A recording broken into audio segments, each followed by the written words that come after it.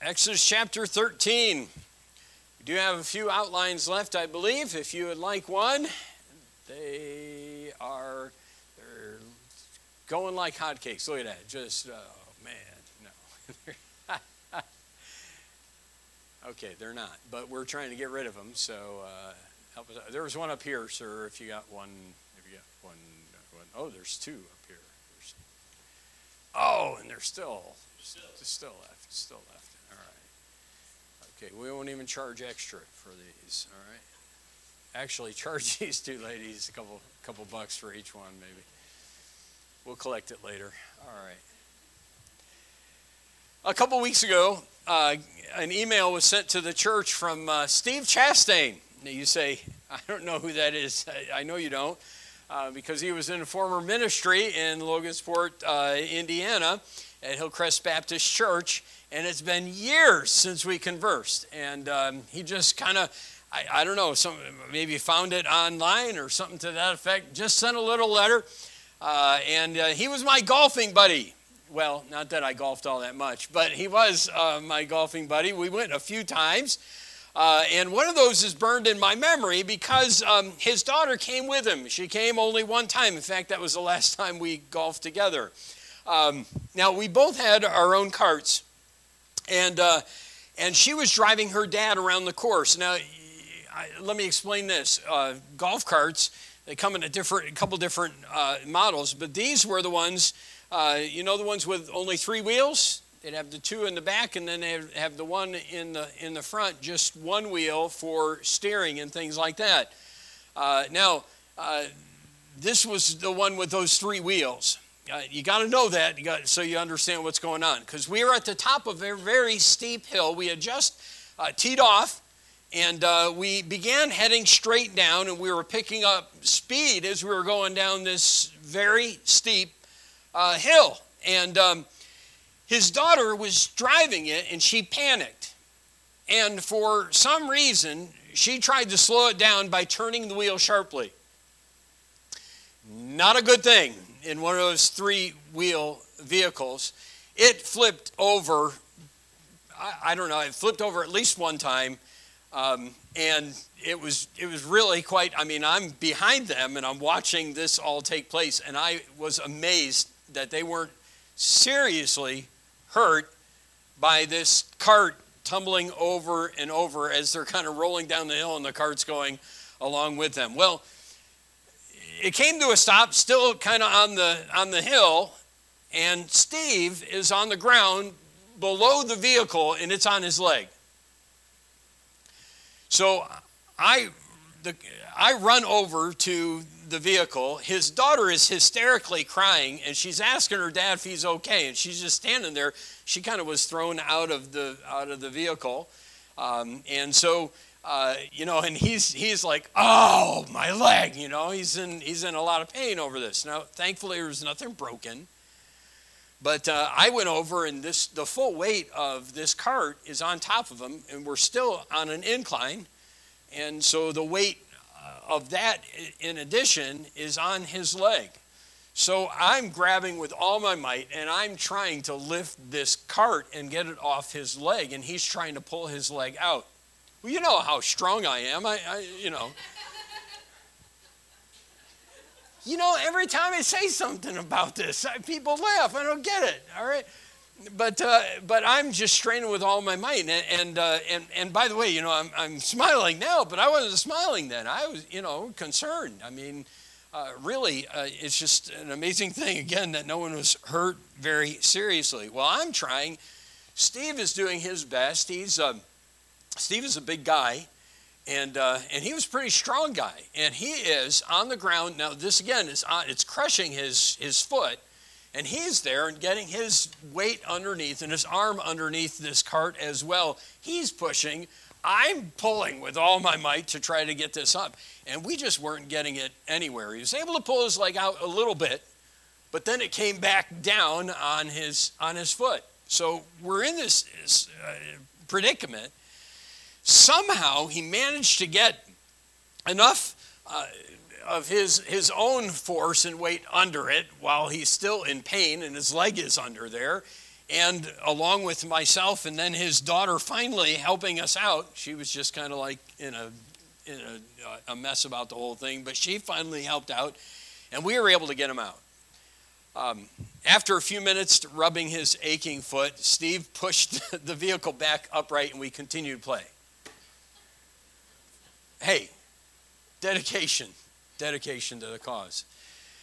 He got through the next hole, but then he quit. But he refused to let me quit and made me finish the rest of the round, which I was glad about anyway. But anyway, no, you say, oh, no. The truth is I was ready to go at that point. But that story came to mind when I was preparing the message for tonight. You say, well, why? Because the main message found in our text is about the strength of God's hands. And, I've thought about it, quite honestly. It wasn't just that situation, but I've had many situations in life, and I think we've been reminded about that as well, where my hands didn't have the strength to accomplish what needed to be accomplished. I didn't have the ability to lift that vehicle off of Steve's leg. I didn't have the strength, and many times I haven't had the strength. I don't have the strength to turn my children's hearts away from Satan's control. I don't have the strength to give myself or give anyone else good health when I would like everyone to have it.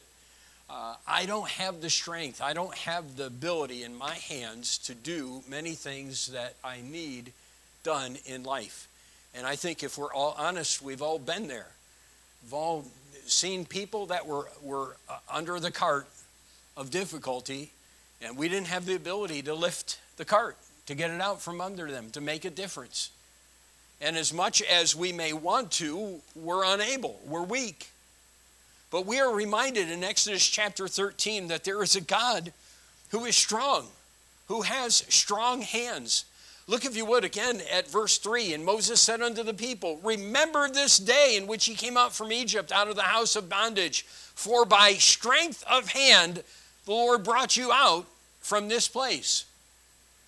And you say, well, is that an important point in this chapter? Yes, it is. Because in verse 9, it says, and it shall be for a sign unto thee upon thine hand, and for a memorial between thine eyes, that the Lord's law may be in thy mouth. For with a strong hand hath the Lord brought thee out of Egypt. And as we mentioned last week, it doesn't end there. If you look at verse 14, you find, and it shall be when thy son asketh thee in time to come, saying, what is this? That thou shalt say unto him, by strength of hand the Lord brought us out from Egypt, from the house of bondage. And then we come to verse 16 of this chapter, and it says, and it shall be for a token upon thine hand, and for the frontlets between thine eyes, for by strength of hand the Lord brought us forth out of Egypt. So if you don't get the message of Exodus chapter 13 that every Christian should carry with them and be reminded, then you need to listen carefully. God has strong hands, stronger than yours, and he has the ability to work in ways that you and I cannot work. We may not have the ability to lift up, physically lift something up. We may not have the ability to physically, with our hands, bring healing to someone, but there is a God in heaven whose strength is not limited. In Exodus chapter 13, the whole chapter is about the fact that God was a strong God. And now they're at the Exodus. In fact, this is, if we want to entitle this, it's the Exodus. This is where God now has already proved himself to be strong of hand, strong enough to force Pharaoh, one of the most powerful men in the world in that day, to say, get out of here, when he said he wouldn't numerous times already and had changed his mind. And so God proved that he is a great God.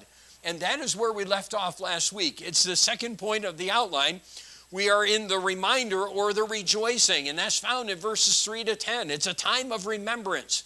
Remembering, first of all, verse 3, deliverance. Remember this day that God delivered you, that God worked. That's what the Passover was all about. Every year they were going to have a celebration. That's what's being talked about here. God is establishing right now. Every year there's going to be a Passover. Every year you're going to be reminded. Every year you're going to have this event to remind you that there is a God who has strong hands, and that God can meet your needs, and that God can do greater things than you ever imagined. And it was to be a time of remembrance, a remembrance of, first of all, God's deliverance, verse 3, of God's strength in verse 3, and in verse 9, and in verse 14, and in verse 16. And then we pick up in this chapter as we are, again, talking about what's going to happen in this Passover feast. And it says in verse 4, this day came ye out in the month Abib, and it shall be when the Lord shall bring thee into the land of the Canaanites and the Hittites and the Amorites and the Hivites and the Jebusites, which he sware unto thy fathers to give thee, a land flowing with milk and honey, that thou shalt keep this service in this month. 7 days thou shalt eat unleavened bread, and in the seventh day shall be a feast to the Lord. Unleavened bread shall be eaten 7 days, and there shall no leavened bread be seen with thee, neither shall there be leaven seen with thee in all thy quarters. And thou shalt show thy son in that day, saying, this is done because of that which the Lord did unto me when I came forth out of Egypt.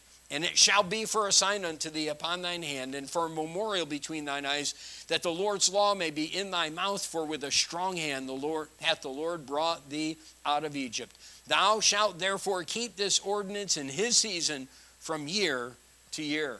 So we have a remembrance of God's deliverance, of God's strength. But in this Passover feast, it's rather interesting that he talks about the fact there was supposed to be no leaven.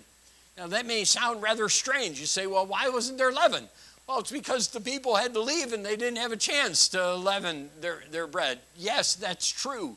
But God established at the beginning, from here on out, when you celebrate this, when you have this week feast every year, to remind yourself of the Passover. I don't want any leaven in your house. I don't want it anywhere in your house. There better not be any at all. In fact, in other places we're told that there was very serious punishment if they would have leaven in their household during that time. This feast was a feast to be reminded of God. And there's another reason or another reminder of this. It was a reminder of holiness. It is interesting that leaven was not to have any part of their celebration.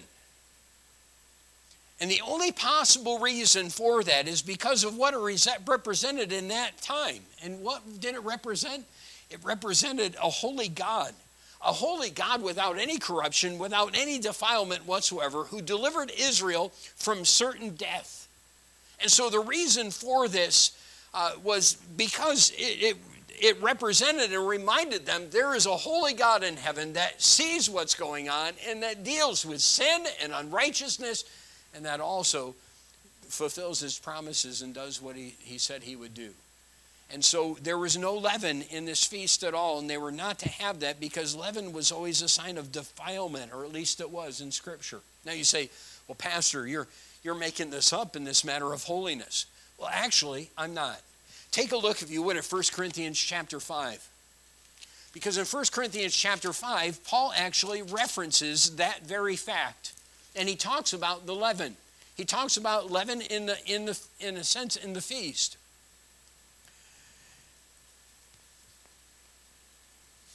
And he says about that in verse 7, purge out therefore the old leaven, that ye may be a new lump as ye are unleavened. For even Christ our Passover is sacrificed for us.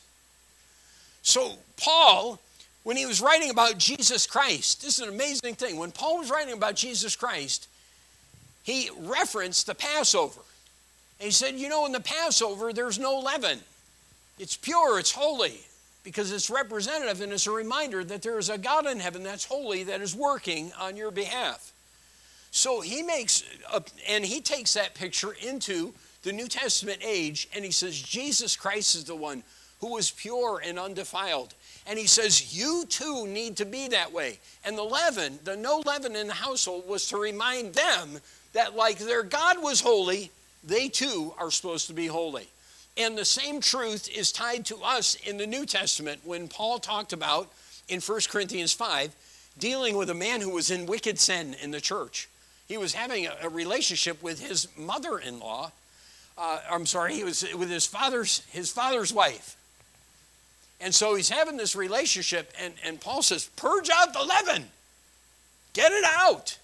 Just like Christ, our Passover was sacrificed for us, the one who is pure and holy, so we should be pure and holy in life. And so Old Testament sacrifices and the Passover was a reminder of the holiness of God and the importance of the holiness and life of the people. And they were to make that connection. And so God wants us to make the same connection in the New Testament. In fact, Peter referenced that fact when he says, "But as he which hath called you is holy, so be ye holy in all manner of conversation. Because it is written, Be ye holy, for I am holy. And if ye call on the Father, who without respect of persons judgeth according to every man's work, pass the time of your sojourning here in fear. For as much as ye know that ye were not redeemed with corruptible things, as silver and gold from your vain conversation received by tradition from your fathers, but with the precious blood of Christ, as of a lamb, without blemish and without spot." So this Old Testament celebration, if you would, this Passover was to be a reminder of the importance of holiness. And every time, by the way, we come to the Lord's Supper, we should be reminded of holiness. And we should be reminded of the one who was without blemish, who gave himself for us. I came across a story. A speaker was talking about his home growing up, and he said this: it's easy for us to accumulate trash and get so accustomed to it we think it's treasure. Said mother cleans out the basement while father's at work, and as soon as he arrives home, he goes and he looks at that and he moves selected junk back into the basement. And so he said, in spite of flea markets, garage sales, and other things, we end up with more stuff than we started with. And he concluded by saying, wise is the leader who knows rubbish when he sees it, and who has the courage to cart it away, to get rid of it, to remove it. Holiness is when a Christian recognizes the trash in his life and does something about it. Holiness had an important part in the Passover celebration. It has an important part in the picture of Jesus Christ in the Lord's Supper, and it needs to be an important part of the Christian's daily walk and daily desire, as Paul commanded in 1 Corinthians chapter 5. So a reminder of holiness. But if we go back to Exodus chapter 13, we find it's also a reminder of promises. Look in verse 5. He said, "It shall be when the Lord shall bring thee into the land of the Canaanites." So what was he saying? Well, some actually believe from verse 5 and verse 11 that this celebration of the Passover was not to take place until they were in the promised land. Now, I don't believe that's necessarily the case, because the Lord would have known that they were going to be 40 years in the wilderness at that time already. But whether that's true or not, the picture of this is that, hey, look, you're going to get into the land, was it not? So I put of promises. It was a reminder of promises. God has promised some things. And the children of Israel were not in the promised land. They weren't there. They weren't in the place that God said, this is where you're going to go. But God is saying, you're going to celebrate this when you get there. And you are going to get there, in essence. So this celebration is based upon the promises of God. Not what he has already done, but what he will do. And the Passover was a reminder of that. So here they are, not even in the promised land yet. And God's saying, celebrate the Passover. When you get there, you're going to celebrate the Passover as well. Because I keep my promises. And may we be reminded of that. And then it was a reminder of responsibility. Well, what was the responsibility? Look at verse 8. What was the responsibility? Do you know with deliverance comes duty? Part of their duty was to celebrate every year and remind themselves of these different things. But part of it was also to do something else. Do you see it in verse 8? What was the responsibility? What did every parent have a responsibility to do? Instruct their children. To pass it on. To share what it was all about. Thou shalt show thy son, verse 8 says, in that day, saying, this is done because of that which the Lord did unto me when I came forth out of Egypt. And it shall be for a sign unto thee upon thine hand, and for a memorial between thine eyes, that the Lord's law may be in thy mouth, for with a strong hand that the Lord brought thee out of Egypt. And then again, we have that same truth once brought out in verse 14. And it shall be when thy son asketh thee in time to come. Because he's going to ask, why do we have this celebration every year? Why do we get rid of the leaven in our house? Why do we have to go through 7 days of this? And it was all a great opportunity. It was a great responsibility. So let me share with you a couple of responsibilities, I think, from this passage. First, to instruct your children in truth. Do you know, and I've heard parents say something like, well, I don't want to force my religion on my kids. I want them to choose to serve the Lord themselves. That sounds real pious. It sounds really spiritual, but it's not biblical. A Christian is to train their child in the way he should go. A Christian is to speak of what God has done. A Christian is supposed to instill in their children the truth. And that is their responsibility. And your kids need to hear it. And they need to hear it not just from the pulpit. They need to hear it from you. They need to know why you go to church. Why you pray. Why you dress as you do. Why you act as you do. And it shouldn't just be, well, we're doing this in our household and I'm in charge. Your kids need to know why. They need to know the reasons behind it, and they need to know that God has worked in your life, and God is working in your life. And every year, this Passover was just like a lesson for parents and an opportunity for parents to tell their kids, God has worked abundantly in my life, and I want you to know about it. And so I would tell you that the responsibility of this passage is to instruct your children in truth, to speak openly and boldly about what God has done in your life. But it's also to remind yourself continually of what God has done for you. Look at verse 9. And it shall be for a sign unto thee upon thine hand, and for a memorial between thine eyes. By the way, do you know why the Jews wear the Bible verses on their forehead, and they wear the phylactery? Is it phylacteries? I think that's the term. Whatever. They wear the things on the back of their hand. They get it from this passage. They get it from this teaching. Now, it's amazing. You read commentators, and they spend all sorts of time explaining the reasons why that is unnecessary. The point seemed to be in this, that it was just that you're never to forget what God has done. So that every year, you're to have this reminder that would be as clear to you and a reminder to you, just like, the back of your hand, just like something, if you saw it on there, where you say, wow, okay. So every year, the feast was supposed to be that. It wasn't that you were supposed to have Bible verses on the back of your hand and carry that all the time and have that on your head so everyone would see a Bible verse and you appear very pious or whatever. The idea was that you're just never supposed to forget yourself. You're supposed to remind yourself. And I need to remind myself all the time, because I make notes, I write notes, and then I lose the notes and I forget those things. And so every year, the children of Israel had something that would just never let them forget. This is what God did for us. And thousands of years later, seriously, Jews are still supposed to be doing this. Be reminded. And a lot of Jews do celebrate the Passover. And to me, it's an amazing thing that they could celebrate the Passover and not serve the God of the Passover.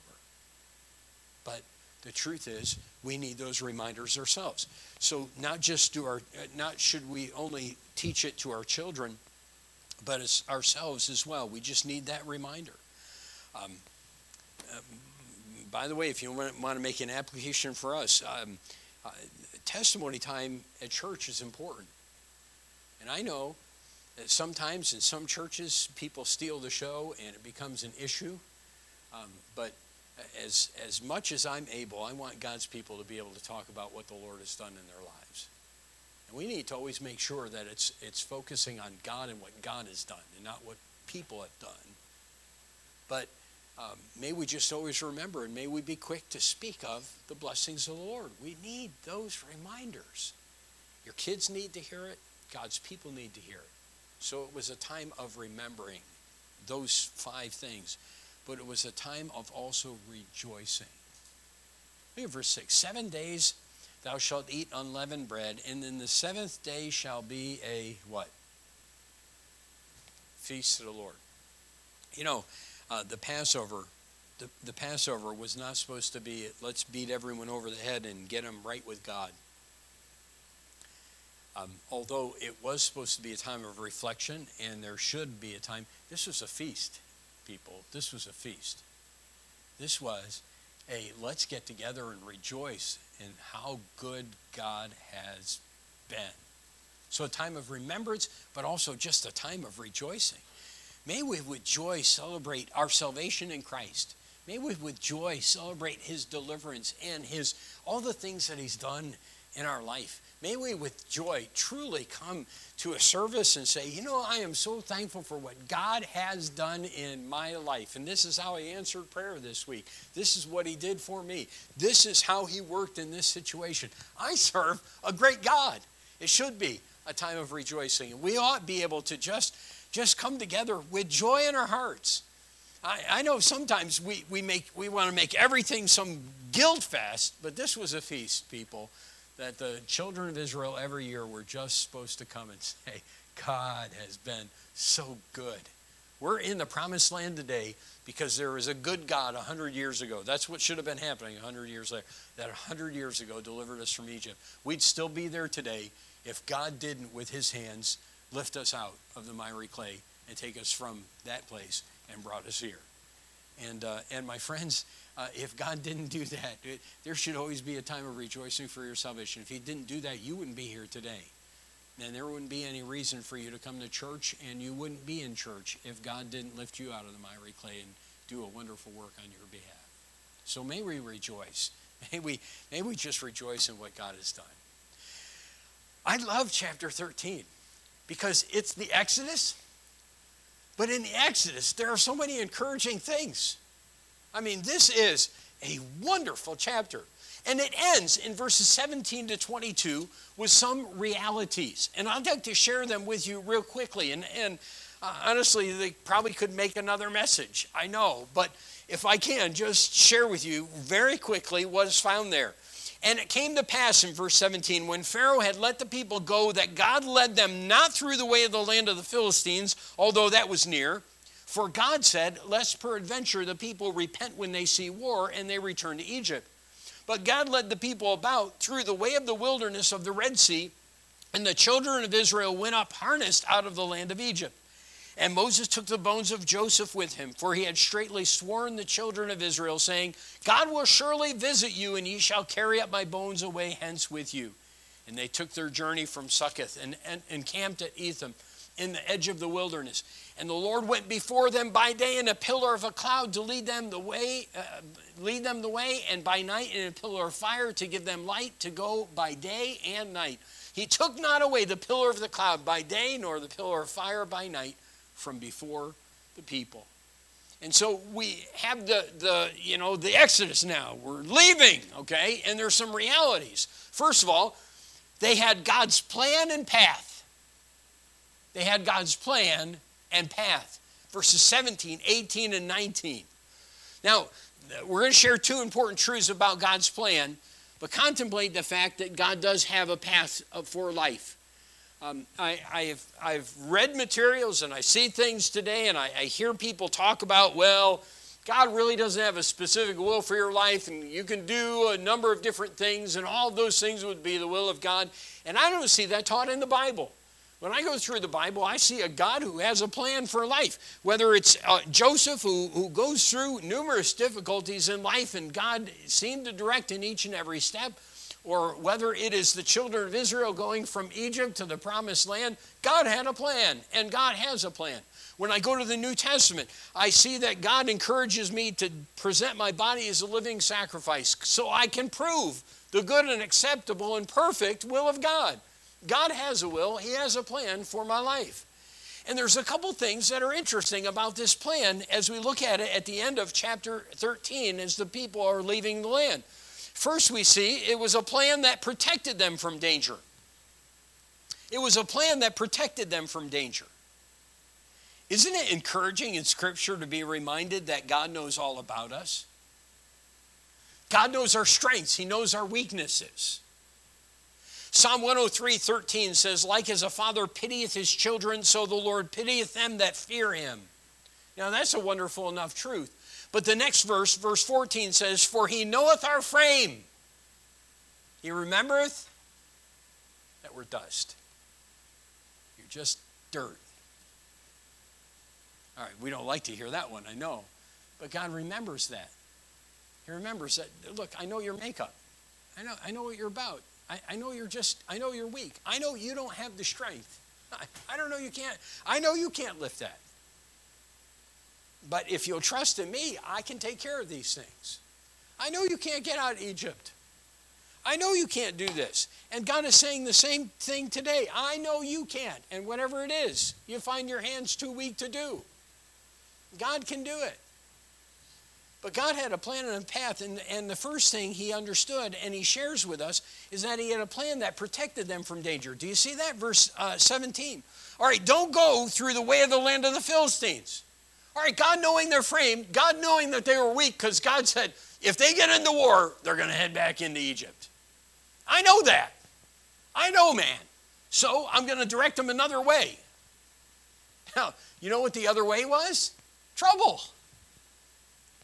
But it was the way God directed them. God had a path for life, and that plan protected them from danger, at least in this case. It's no wonder Paul could share the truth. There's no temptation taken you but such as is common to man.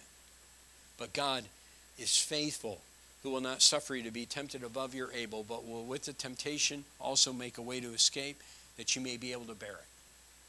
All right, so Israel, I'm not going to lead you this way. I'm going to lead you this way. And here's the reason I'm going to lead you this way. If you go this way, you're going to get into war. If you get into war, you'll go back. I don't want that to happen. Because God knew their frame. So the plan protected them from danger. But you know what we read just a few verses later? Look in chapter 14, verse 2. Speak unto the children of Israel that they turn and encamp between that place, and between Migdol and the sea, over against that place too. Before it ye shall encamp by the sea. Look at verse 3.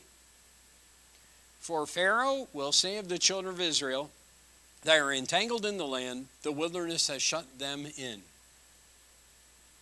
And you don't think the children of Israel would know that? We're stuck. So it was a plan that protected them from danger, but it was a plan that placed them in danger. Does anyone find that interesting? You know, God remembers our frame. And so there's a beautiful picture here. Okay, God says, I know you can't handle war, but I know you can handle being caught in the middle and not having anywhere to go, because I'll be able to take care of it at that time. So God knew exactly what they needed, and God in his plan protected them, but God also put them in danger. And so is life. You know, people say, well, what good does it do being a Christian? Christians suffer the same as lost people do. Yes, they do. But it's only under the direction and hand of God, who often does protect us from danger, but sometimes he places us in danger. All because he knows exactly what we're like. He knows exactly what struggles we have and what abilities we have, and he knows what we can handle, and he knows as well what he's going to do. And so in his plan, he said, don't go this way, go this way. And you go this way, you're still going to have trouble here, but I will meet the need, and I'll take care of that when you get there. You can't handle that. You can handle this. Isn't that a beautiful picture? Quite honestly, that's what life is all about. And today, it's the same way. And sometimes as a Christian, we say, well, God, remove this from me. And sometimes God is saying, I'm trying to put you in the wilderness because that's the place you need to be, and that's what you can handle. And when it comes time, I'll part the water for you. But you just got to trust in me to lead you in the right way. Like I said, there's a beautiful lesson that could require a lot more time. Let me just share with you a statement of Hudson Taylor. He was a missionary to inland China, as you know. At one particularly difficult stretch of life, he was heard saying these words: It does not matter how great the pressure is. What really matters is where the pressure lies. Whether it comes between you and God, or whether it presses you nearer his heart. What are you going to allow the pressure to do? God knows that the path he's leading on will press you closer to him. Now you determine whether that will happen or not. You determine whether that will happen or not. But God's plan is to press you closer to him.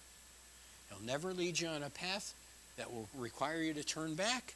He'll only lead you in a path that's going to take you where he wants you to go. And it's always going to be best for you. It'll drive you and press you closer to his heart if you allow it. But you determine what direction you'll go. In an article on temptation, someone said this: God has our best interests at heart. And you know what this passage teaches? It's true. God has the ability to deliver from temptation, but he doesn't always. He goes with us through it. The 3 Hebrew children, God could have spared them from the fiery furnace, don't you think? But don't you think those 3 Hebrew children had a much greater relationship with God when they came out of the fire, having gone through it? We would never ask for the fire, never ask to be thrown in. But it sometimes is best. And so they had God's path and plan. And then look at verse 20, 21, and 22. They had God's presence. Israel had God's help and presence every moment of every day. Think about this. Children of Israel, the guy, some guy wakes up at 5 in the morning. I'm familiar with that. Some guy wakes up at 5 in the morning, and he goes to his tent door, burdened about maybe some things going on in his life. He looks out the door, and what would he see in that day? You see a fire, just reminded God's there. During the day, things going wrong, struggles in the family, struggles on the journey and everything else. All you had to do is look up and see, look, God's there. And we don't have that physical view today, but honestly, scriptures indicate we have something better. God's Holy Spirit within, bearing witness with our spirit. We're the children of God, and he never leaves us. He never forsakes us. So 24 hours a day, 7 days a week, every day of the year, he's there. And the children of Israel just had that. They had a visible reminder. We have the verbal reminder of God in his word, that all the time, every day, every moment of every day, if you wake up at 5 in the morning, if you wake up at midnight, or if you're still up at midnight, or if you're up at 2 in the morning because you can't get to sleep, there's a God who's still there. He still cares. He knows the path you're on. And you can look to him and you can talk to him. Beautiful, beautiful picture throughout this chapter. In fact, quite honestly, I'm starting to think, and I still got more chapters to go, but I'm starting to think that Exodus 13 is my favorite chapter thus far. Because it just brings beautifully this picture for us about God and who he is and what he's done. What last words would you leave with your children if you had a chance? They tell us that when Susanna Wesley was on her deathbed, she gathered her children around her, and as she neared the end, she was about to be called home to glory. She told them not to weep, but she asked them to sing a hymn of praise. Then with her last breath, she reminded them that the greatest comfort we have in any circumstance is that God is with us. And then she died. But think of how wonderful it was for Israel, again, to be able to look out and say, God is with us. Here's a lady that comes to the end of her life and the things she wants to leave with her kids. Don't cry. Praise the Lord. God's with you every moment of every day. She could testify to that fact because she knew it in life. And God took her through the valley of the shadow of death and took her to glory. There's no cloud or pillar of fire, but God has given his angels charge over his own, and he's with us every moment of every day. So there we have it. Just some wonderfully encouraging and also, I believe, challenging truth. As the children of Israel head out of the land, God took time to say, you're going to have a feast. Remember this. I want you to never forget the Redeemer. Remember that. That was back a week ago. And he says, I want you to remember these things too. I'm there. I'll direct you every step of the way in life. Let's bow our heads and close our eyes.